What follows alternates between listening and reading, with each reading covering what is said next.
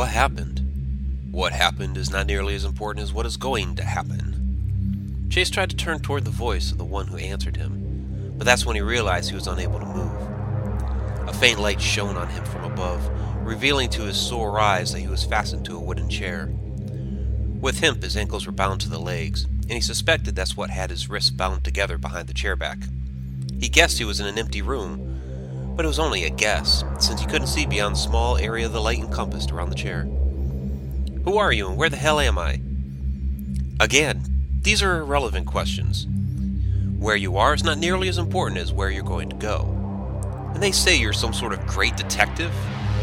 Detective? Yes, he was a private investigator, but how come he had nearly forgotten that? It must have been one hell of a blow he suffered to his head.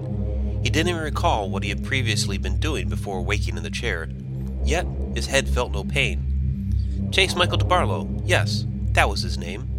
Had he really almost forgotten his own name? What the hell happened? Oh, right, that was an unimportant question. For some reason, Chase believed that was actually true. What do you want? Now we're getting somewhere.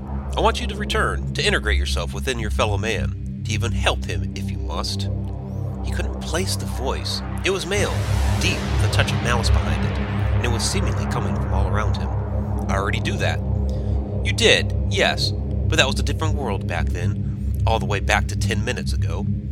I don't understand. The voice cackled. You don't need to. All you need to know is that I've given you a gift, and when I choose the right moment, I will ask for repayment. Chase shook his head. I've struck no bargain with you. Let me out of here. Oh, but you did many years ago, although you may not remember. You will remember, however, that you were here today when your world went to hell. Or was it already there? The voice cackled again while Chase struggled uselessly with his restraints. Oh, it seems you've dropped your hat. The familiar embrace of the black fedora slid down upon Chase's head, although he did not see the hands that placed it there, and the room grew as still as death. Show yourself! Beads of sweat trickled down his brow, the salt stinging his eyes like tiny needles. Damn you! The cackling emerged from the darkness one final time. Touché. The tremor reverberated through the floor and jarred his comatose body awake.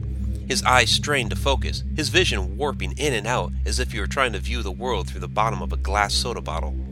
He thought it may have been the slam of a door that had awoken him, but he couldn't be sure. A door slam? Where? He rubbed his pained eyes and shook his head as his surroundings finally came together. He was crumpled on the floor of a library in a historic home in downtown Fallsbury, Massachusetts.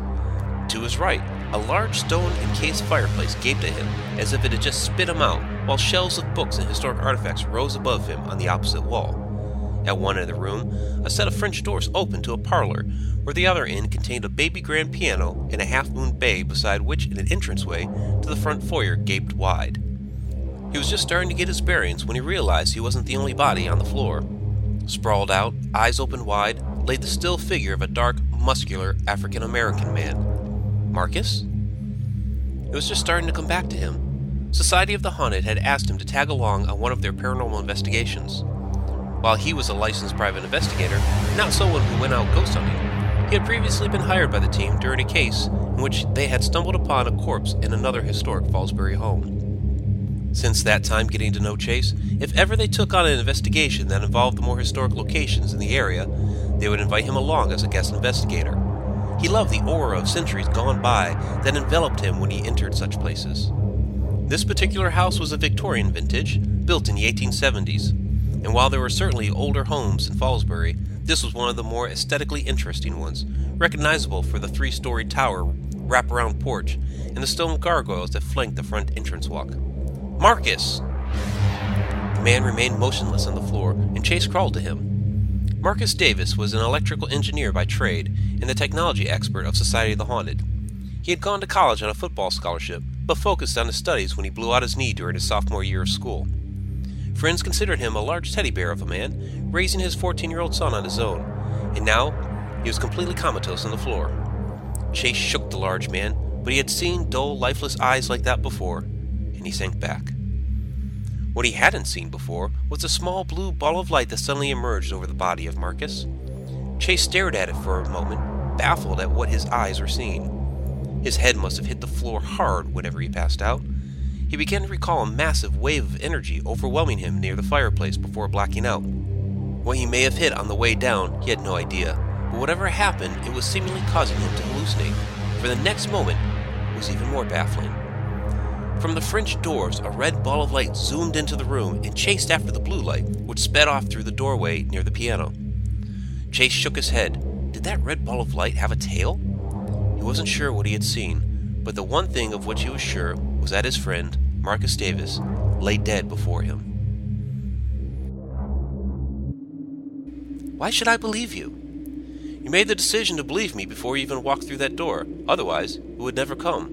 But why should I believe you? She was young, most likely in her early 20s, with short cropped brown hair, save for the looping bangs that fell into her emerald eyes, and a lightly freckled complexion that masked her age for a teenager. The way she carried herself, however, the manner in which she spoke with a cool-headed level of maturity, betrayed that youthful visage. It had been subtle clues such as these that Chase Michael Debarlo had looked for when he had once been a private investigator, and that ability to assess still proved useful in his new occupation, so to speak.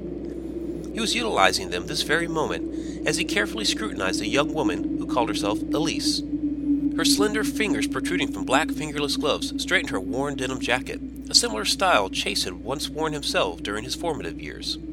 He had smirked when he first saw her, and inwardly chuckled at the notion that style always recycles itself. She stared past his shoulder and addressed his question. I see it behind you, in the corner, lurking, and I think you've known it's been there the whole time.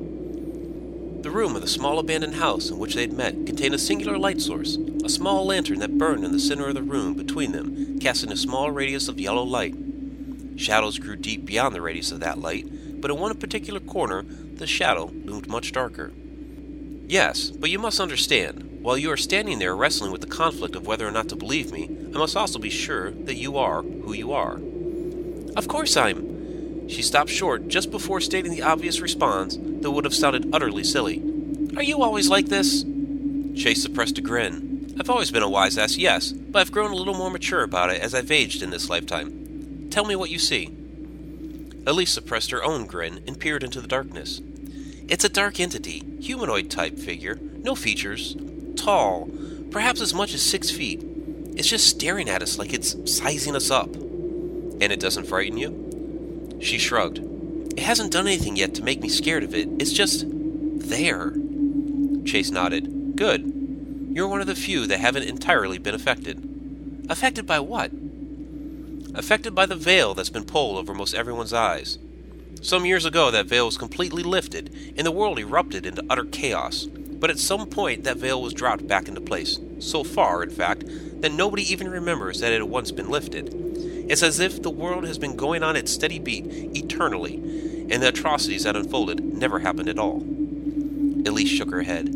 I don't understand. Then noticed that the shadow in the corner had moved. Chase? That thing is moving toward us.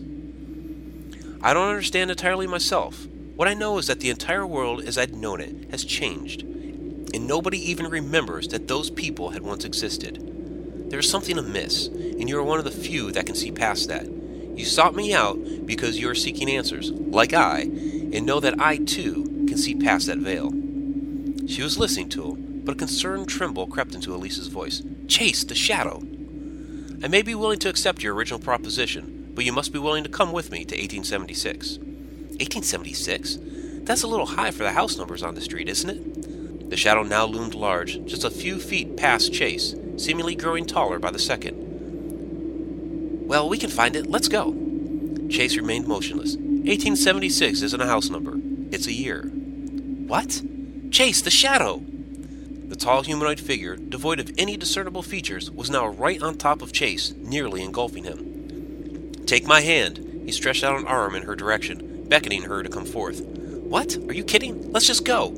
Take my hand. Hesitantly, Elise slid her hand into his as the shadow bore down upon them, and her whole world went dark.